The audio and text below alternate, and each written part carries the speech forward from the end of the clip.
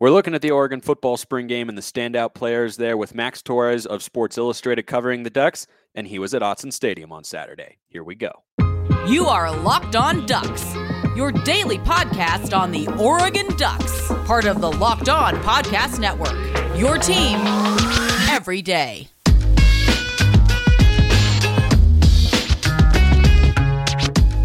Yes, it is that time once again for Locked On Ducks. I'm your host, Spencer McLaughlin, D1 play-by-play broadcaster and lifelong Oregon Ducks fan. Thank you for making this your first listen or your first view if you're watching on YouTube every day. Hit that subscribe button wherever you are listening to and or watching the show right now. YouTube, every podcasting platform that you can possibly think of, Apple Podcasts, Spotify, Odyssey, Stitcher. We are available on all of them. And I am not alone today on the show, joined by Max Torres once again, who covers the Ducks for Sports Illustrated. He also hosts the Ducks Dish podcast, talking to a lot of recruits who are looking at Oregon. There's some great conversations over there. Max, welcome back to Locked On Ducks, my man. Thanks for having me, Spencer. Excited to break down the spring game and just talk some Ducks. Yeah, it was good to have an actual football game to talk about, right? Even if it was Oregon against Oregon, and we all have that weird dynamic of, oh, it was a big play, but also we blew a coverage on the very first defensive play, So let's start there with the spring game. What were you most excited about or interested to see going into the game, and how did you see that play out as you were finally back in the throes of Autzen Stadium?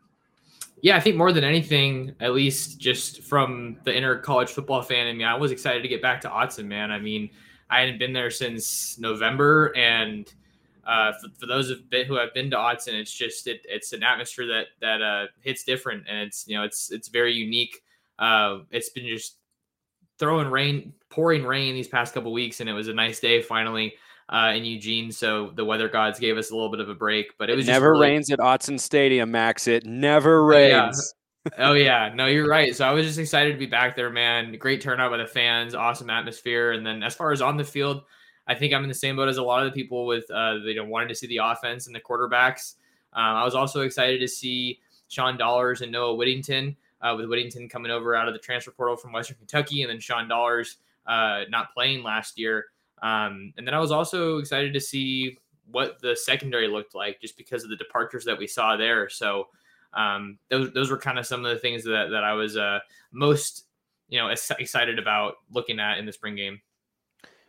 After the game, now that you've seen it, and I'm sure you've watched the highlights on YouTube several times, as I and many others have, to break down, not just who made the play, but who else was, doing something right on the play. How did the offensive line look? Defensive line. I mean, there's a million different things you could look at on any given play because there's so many guys on the field. But what stood out to you the most? I mean, I think the headlines coming out of the spring game, understandably, were the offense threw the ball down the field. That was an encouraging thing to see from Kenny Dillingham and the quarterbacks and the receivers in there. But if there was one overarching trend that you thought, stood out to you the most and kind of jumped off the screen as you watch, or you were there in person, I suppose, jumps off the screen as you watch it for a second and third time, what was the biggest thing that stood out?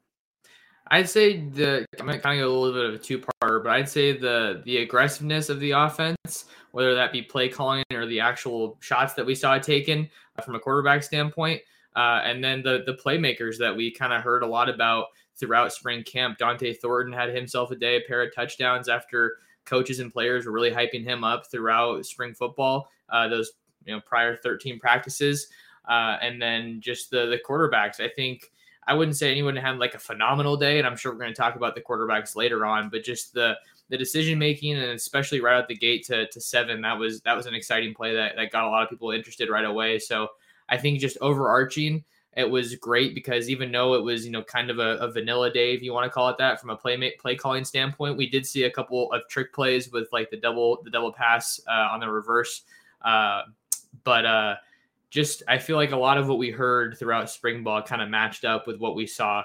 So there was some consistency there, and then just getting eyes on everyone, because the practice setting is totally different from that game setting because it's such a limited sample size. So just getting to see those guys compete and get some really good reps in was awesome. So I liked what I saw from a number of guys.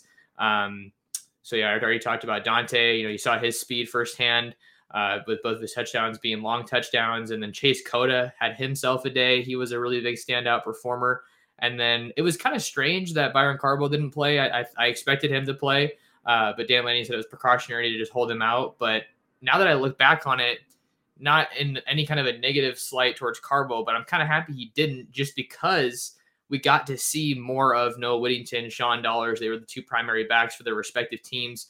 And Noah Whittington he looks like a wrecking ball to me, man. He just has he kind of packs a punch similar to CJ Verdell, but he seems like he might be a little quicker, a little bit more explosive. And then Sean Dollars, man, he looked exactly like Byron Carbo said in spring ball, like he hadn't lost a step after that knee injury. Yeah, Dollars and Whittington both showed some explosiveness getting to the outside. And the defense, I'm sure Dan Lanning saw this as well. The corners and run support were not as strong as they needed to be. They were crashing down way too quickly to give open space to the backs, but we saw the potential that both of them have. I agree with you on the backfield. I'm glad we got to see a lot of Dollars, who definitely looked like he was a full go and has recovered well from that injury, which I think is great because he's a really explosive player.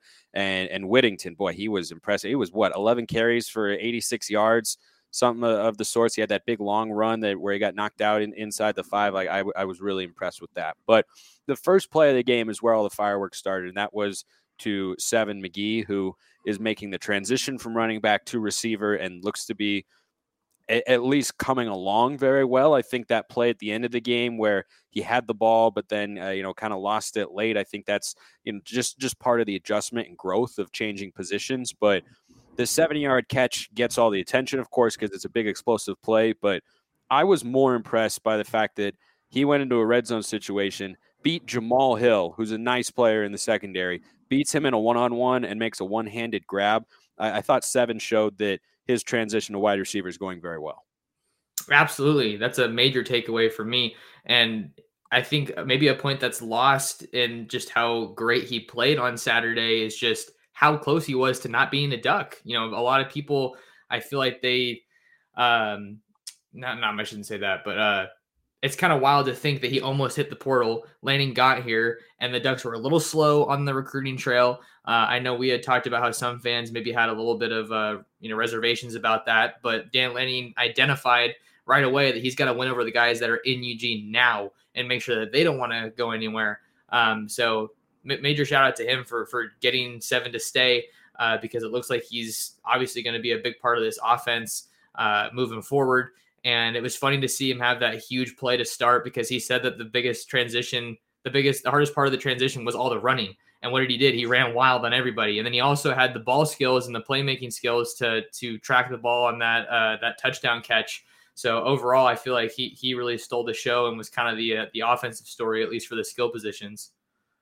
Yeah, he was Dan Lanning's first recruiting victory because he was in the portal. And then later that day, he was out of the portal after Dan Lanning. And I think there was one other member of the staff, might have been Dillingham. Who was it? I think it was Don Johnson. Oh, yeah, you're right. You're very, very right. Director of Player Personnel, Don Johnson. He and Lanning had the chance to talk to him, and his name was out of the portal. That was sort of the first big piece of news that Dan Lanning was able to generate amongst Duck fans. Like, oh, he convinced this guy to stay, and he's an offensive player, and Dan Lanning's a defensive coach. That looks good, and I think we're seeing the fruits of his labor since then in a very positive light. I want to ask you about Chase Cota, the UCLA transfer, because I thought was really, really impressive in this game. But first, I want to talk to you all about Built Bar. I am a huge fan of Built Bar. I've literally never been a Power Bar guy, ever. I don't like them. I think they're bland. I think they don't fill me up very much. And Built Bar just shatters through all of those preconceived notions that I have had. 130 calories, 4 grams of sugar, 4 net carbs, 17 grams of protein. That's why I load them up in my golf bag. Had one earlier today on the golf course. No surprise. I wasn't hungry and was able to play at least decently well. Mint brownie, coconut almond, bunch of great flavors. Go to Built.com, use promo code LOCK15, get 15% off your order. Promo code LOCK15 for 15% off at Built.com. Chase Cota, I thought played really, really well. And I liked the addition. I think it made a lot of sense because you have a young receiver room. He's a veteran player. He's also a very capable player. We saw some good moments, though overall he was underutilized at UCLA. I think that was more a product of the guys he had around him, Kyle Phillips and Greg Dulcich, two pass catchers who were at a high level when you look at the Pac-12, and Chip Kelly also wants to run the ball a lot. And so DTR just ended up trusting those other guys. And I think a lot of people have seen Chase Cota as someone who will, fill in nicely and, be kind of a role player. But boy, he looked like a reliable third down option, didn't he? He did a little bit of everything on Saturday. Final stat line, 6 catches for 100 yards with a long of 24. And to your point, Spencer, he might prove to be a guy that's just too talented to keep off the field, maybe even more than a rotational guy, right? He was in a great groove all day with Jay Butterfield. He actually had, I think on that double pass from Hudson, he caught it, but he was out of bounds. So he had a couple plays. Then he had another big deep pass that was called back because of holding on the offensive line. So he could have done even better. But man, yeah, I think seeing his performance on Saturday, and it is just a spring game, right? You got to keep that in context. It's not always good on good as, like the ones versus the ones, because they don't have that just yet. And it doesn't give you the same look as, another quality opponent. But the dude's a playmaker without a doubt. And I think seeing how he performed definitely validates how long it took this staff to get a receiver out of the transfer portal, because I remember leading up to that, I was kind of asking myself, there's got to be something in the works here, right? You're telling me no receivers want to come to Oregon. They got Justice Lowe, flipped him from Utah after Lanning got hired. But man, I'm super excited about Cota. Looks like he could be a dude. And just also thinking the length that they could see at the receiver position with him and Dante Thornton, and then you got some of the tall tight ends. I'm much more confident about their wide receiver core now than I was at the beginning of spring after getting to see them. When you have to consider all the transfers, or the transfer of Mike Pittman, and then a couple of the other losses that they had with Jalen Redd and Johnny Johnson exhausting their eligibility, and then Devin Williams going to the draft. Yeah, and I think the other thing that I like about Chase Cota is you can line him up anywhere on the field. I think you can play him to the boundary side. I think you can line him up in the wide side. You could put him out wide. You could put him in the slot. He's that versatile of a player, and I don't think all receivers are like that. I wouldn't put Seven McGee out wide. I never would have put Jalen Redd out wide. I think Hudson can line up out wide. We've seen that before, but he's more effective operating in the slot. Had that great deep ball from Ty Thompson, probably Ty's best throw overall of the afternoon, though I think he had one, might have been to Troy Franklin, that was on a deep crosser as well. That was a really nice throw on a dig route. But I think that when you look at a guy like Chase Cota, he just gives you so much versatility. And Dante Thornton, the other receiver we've been talking about, that's a guy you're going to line up on the outside. He's not going to be a slot receiver, someone you bring in tight. Typically, he's going to play on the outside, but Cota allows you, I think, to put him basically anywhere on the field. I don't think he's a jet sweep kind of guy. I think that'll, probably be Seven McGee, maybe Chris Hudson from time to time. But I like the versatility and experience and athleticism that he offers there. Speaking of athleticism, was DJ Johnson the best overall athlete on the field on Saturday? We've been watching him for years, Max, and he's been a good player. And he's gone back and forth between defensive end, where he's never done a ton, but has been a solid contributor. And he's played tight end, and he's been a good blocker. And he's mostly caught balls, within a yard of the line of scrimmage on those RPO concepts from Joe Moorhead, and, showed an ability to catch and run. To me, he looked like a different player coming off the edge on Saturday. What did you see from him? I loved what I saw from DJ. You definitely see that athleticism, and then just the sheer power that he has playing on the edge, multiple times. And he was doing it in run defense too. There were a couple of tackles for loss in the backfield that I recall seeing from Saturday. So that's another good thing.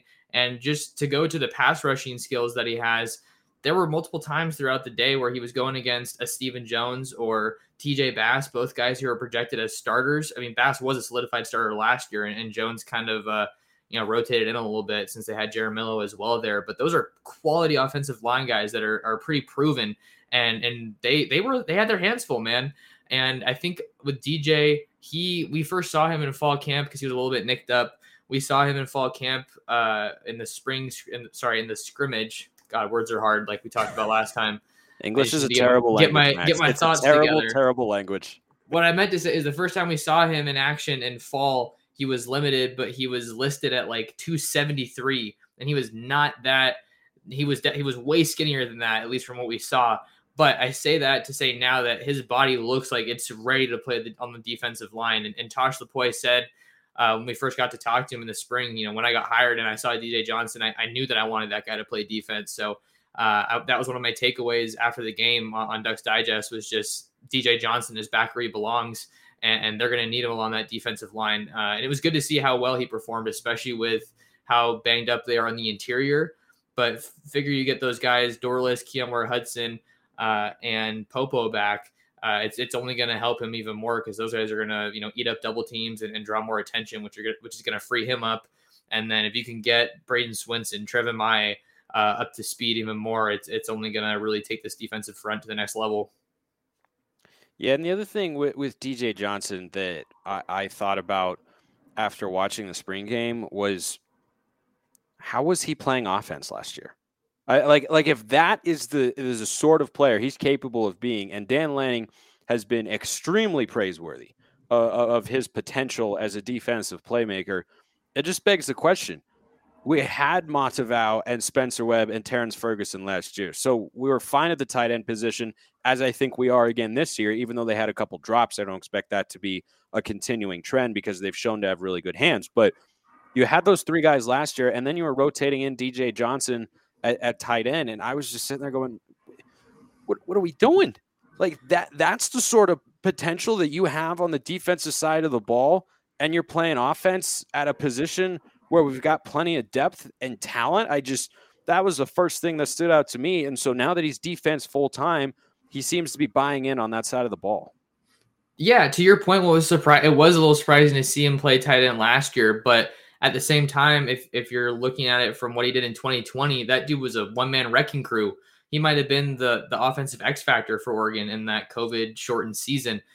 He caught a lot of those balls, pretty quick off the line of scrimmage, like you mentioned, but he kind of gets going 0 to 60 really quickly, or 0 to whatever he's running. And it often takes more than just one guy to take him down. So I'm just kind of trying to put myself in the shoes of the other staff, the previous staff. They wanted him to probably pick up where he left off last year, being a difference maker at tight end. And then we saw him playing some D-line in the Ohio State game because Kayvon Thibodeau was injured. But yeah, I don't know. I mean, I think part of it might have to do with Tim DeRuyter's defensive philosophy. I know a lot of people were scratching their heads a little bit about some of the ways that he had this Oregon defense playing, whether it was Kayvon Thibodeau dropping back into coverage every now and then, or the distance that the room that he had the DBs, the corners give a lot of receivers just off the line of scrimmage. Some fans wanted to see more aggression, and I asked Tosh Lupoi that question yesterday, and he was saying that we want our guys to be aggressive and be jamming at the line and play some physical man coverage. So that looks like a change that we could be seeing soon here. But yeah, I mean, you can say what you want about where he was playing previously, but it's a good sign to see that he's looking like he's headed towards a full-time defensive role, and he's going to be a difference maker this year.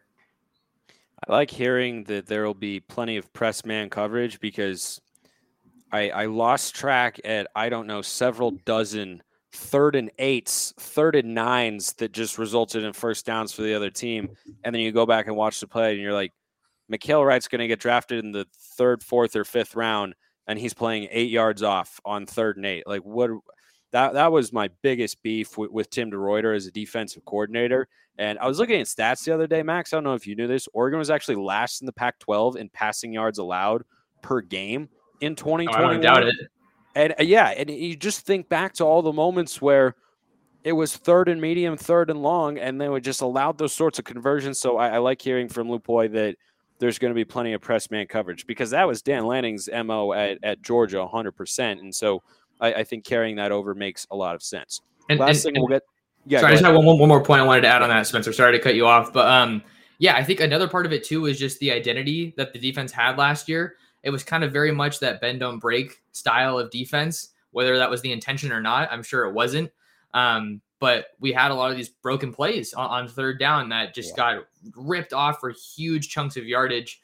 And I think part of that probably had to do with the lack of a consistent pass rusher, because KT wasn't as consistent as he wanted to be. And then outside of him, they didn't have a guy that was really a serious threat to get after the quarterback. So that just put more pressure on the secondary to, be able to defend their assignments, rather cover. Thank you. And I think that Tosh Lupoi has said something along the lines of just wanting to have a relentless defense. So if you have a defense that can really establish themselves and not get pushed around as much as they did last year, I think that can go a long way, and just putting yourself in better third down situations. And, he was talking about he wants to be able to have a defense that dictates what the offense can and can't run.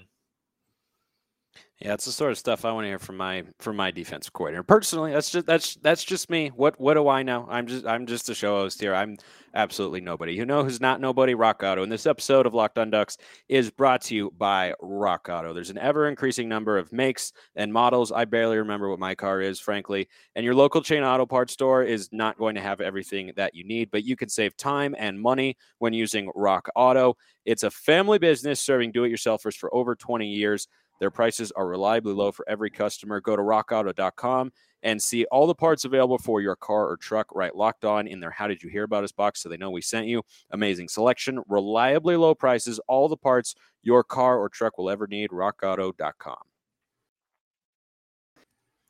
All right, with Max Torres of Sports Illustrated, host of the Ducks Dish podcast, who was in Autzen Stadium, I am amazingly jealous. I am so unbelievably jealous that you got to be there. 42,000 fans shouting after the third quarter. Bennett Williams revival on the sideline. I don't know if you saw that video during shot. Like, that sort of stuff just, it makes me miss college football a lot. And I'm a huge advocate of summer. Big summer. I am pro summer, Max. I want that very, very clear. But I can't wait for college football as well. So I'm jealous you got to do that. I haven't been to Autzen in way too long. But one thing that everybody was looking for coming into this game, and part of it was, how they've played in the spring practices and, the depth chart, and there hasn't been an official one yet, but the quarterbacks. Everyone was talking about the quarterbacks, understandably so. You add Bo Nix, you have Ty Thompson, you have Jay Butterfield as well, who I think does a lot of really nice things and could compete with Ty, frankly, for the backup quarterback slot. I would think Ty Thompson would be there, but just because he's got a better arm, but Butters is definitely more accurate at this point in time. And I think they're kind of in a similar space in terms of going through their progressions and such. But when I watched the quarterbacks on Saturday in Autzen Stadium, to me, it looked like Bo Nix was a step above the other two. Did you agree? Yeah, I'd agree with that assessment, but I'd put it with the caveat that I don't think he made any plays where like, whoa, like he's making plays that I don't think other guys are. Like not really any like wow plays, whether it be on the run, threading the needle, like putting a ball in a really good spot, like only his man could catch it there. And maybe part of that was just because of the play calling that we saw, right? You don't want to tip your hand too much. I'm not sure how much that played into it, but I think from a decision-making standpoint, the poise that he had, he just looked like a veteran quarterback, like we pretty much expected him to look. And I think a lot of the value with Bo Nix is his ability to improvise, which is good, but it can get you into trouble, which is why Kenny Dillingham said our focus with Bo is not making bad plays worse. And that's why his interception did look pretty bad. He should have just thrown it away, but he was trying to find Isaiah Brevard up the sideline and kind of ended up throwing it into double coverage. So you don't want to see that. That was triple coverage. That was triple coverage. It was ugly. So it was a throw he shouldn't make. I know it's when he wants to have back, but yeah, he did look like, other than that he was making some solid decisions. And I think that it makes sense that he is viewed as perceived as the favorite to win this job come fall camp and come the start of the 2022 season. Maybe that'll change by the time we get into fall camp. But if I'm just going off of what I saw in the spring game, I can understand why people would have that perception and thought process. Yeah, and I agree. He didn't make any super, super wow plays. I think both touchdowns to Dante Thornton were really, really nice throws. They weren't like Mariota's first touchdown against Arkansas State. And I remember that play very vividly. It was to DeAnthony Thomas on a crossing route. And I remember watching the replay and going, how did he possibly think he could put the ball into that little window? And that's when we knew we had something pretty special brewing right there. But, the deep ball to Nix, the deep ball to Thornton, exploiting the busted coverage with Seven McGee, made a couple other nice passes. He was only 8 for 15, which is not great from him, but overall, I thought he did enough to separate himself, at least in the eyes of fans, right? Coaches have their own perceptions because they see him every day, a lot more than we get to, or people like you covering the Ducks get to at spring practice and whatnot. But I think if you came into it, even if you were approaching the spring game with a mindset of, okay, Bo Nix has to earn the starting quarterback job, I think he did. I think he did that, at least based on that spring game alone. Yeah, it was a pretty solid performance. And then just another thing, like to my point about not really making any like wow plays, like only he could have made that play. I think another thing that's valuable is just you don't want to underestimate doing enough. Like just make the simple plays. Get Kenny Dillingham's talked about it. Get the ball to the playmakers so that they can be in space. That Oregon doesn't necessarily need him to be some fantastic quarterback. They just need him to get the ball to those guys so they can make plays after the catch, like we saw with Seven McGee, like we saw with Dante Thornton, like we saw when Jay Butterfield was connecting with Chase Cota. Having that chemistry and that confidence in the receivers to put the ball in a position for them to make a play. So I think that just based on what we saw, I think it was a decent showing, but not anything over the top. One defensive player who stood out and got an opportunity to, because Noah Sewell and Justin Flo both did not play. I think Noah play a couple snaps. Yeah, early. Yeah, but Justin Flo did not, right? Correct. Yeah, so Jackson LeDuc got an opportunity at linebacker to show what he can do, and coming off of those pressures that are definitely more complex from the looks of it from Dan Lanning and Tosh Lupoy, he was flying around the field and making a lot of plays. Now, based on what I've heard, and you can correct me if I am wrong here, but the expected base personnel defense is going to be 4-2-5, meaning you have 4 down linemen, 2 linebackers, and 5 defensive backs, and it'll change depending on situations and what the other side is doing. But that's what we saw with Andy Avalos a lot, and so LeDuc, I think, has shown enough to where he should get some opportunities to play. I think it'll just be a question of how many, because if you're only running 2 linebackers each time, Mace Funa is still on the roster. Maybe he's more of an edge player, but Noah Sewell and Justin Flo, that's as tough of a linebacker tandem as you're going to find anywhere in the country. Both are NFL caliber guys, but I thought that LeDuc showed enough to where if opportunities come about because of injuries or, just fatigue and whatnot, that he's a guy Duck fans should know to look out for this year. Yeah, I definitely liked what I saw from LeDuc, who's listed on the roster as an inside linebacker. So you would think that he maybe fit in there next to Noah Sewell. But I know the Ducks want to get Justin Flo, back to 100%, and they were kind of easing him in throughout spring ball. Tosh Lupoy was saying, it's a little tough with Justin because he just wants to go 100% all the time, balls to the wall. But you'd rather have that than a guy that you have to say, hey, I want a little bit more out of you. Like, show me a little bit more on that next rep. Flo's just that kind of guy. He's kind of just a maniac on the field. You see him hitting his head and just plays an awesome energy. But yeah, for LeDuc, he was one of my standout performers from the spring game. And I think part of the reason why was just because we haven't seen very much of him. Came to Oregon as a kind of under the radar recruit in 2020 as a 3-star linebacker out of Nevada. And then he got hurt. And then I think he got hurt again. I want to say someone might need to fact check me on that, but I know he's been hurt at least once.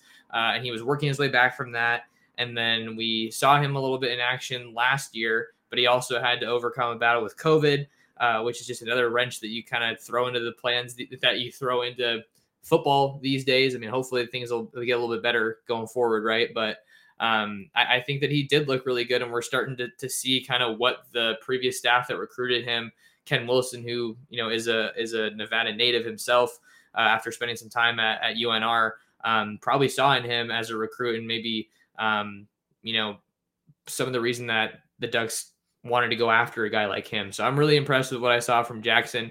And then also, just since we're talking the linebackers, Keith Brown also looked pretty good out there. Both of them had pretty solid play. Huge. Did pretty you solid see play. He has put on some weight in a good way. Like, he was a little bit thin for a linebacker, like looked more like a speed guy, but man, he looked massive out there. Yeah, he's put on some good weight too, and he snagged an interception too, which is a good sign. You want to have guys that are active in the passing lane, And Keith Brown's a guy who played running back for Lebanon coming out of high school as well. So he has that versatility, and I think that he's going to be a good depth piece for the Ducks. I think we're all waiting for the day where Noah Sewell gets a carry in the backfield. Maybe it'll be this year. You never know what's going to happen. That's why we keep you posted here on Locked On Ducks. Max Torres of Sports Illustrated covering the Ducks, host of the Ducks Dish podcast. If you're looking for conversations with potential recruits, that is the way to go for everything and more. Max, great to have you back on the show as always. Thanks for the insight. Of course, Spencer. Appreciate you having me on. Thanks for thinking of me. I appreciate all of you for listening or watching the show. Have a wonderful rest of your day, and go Ducks.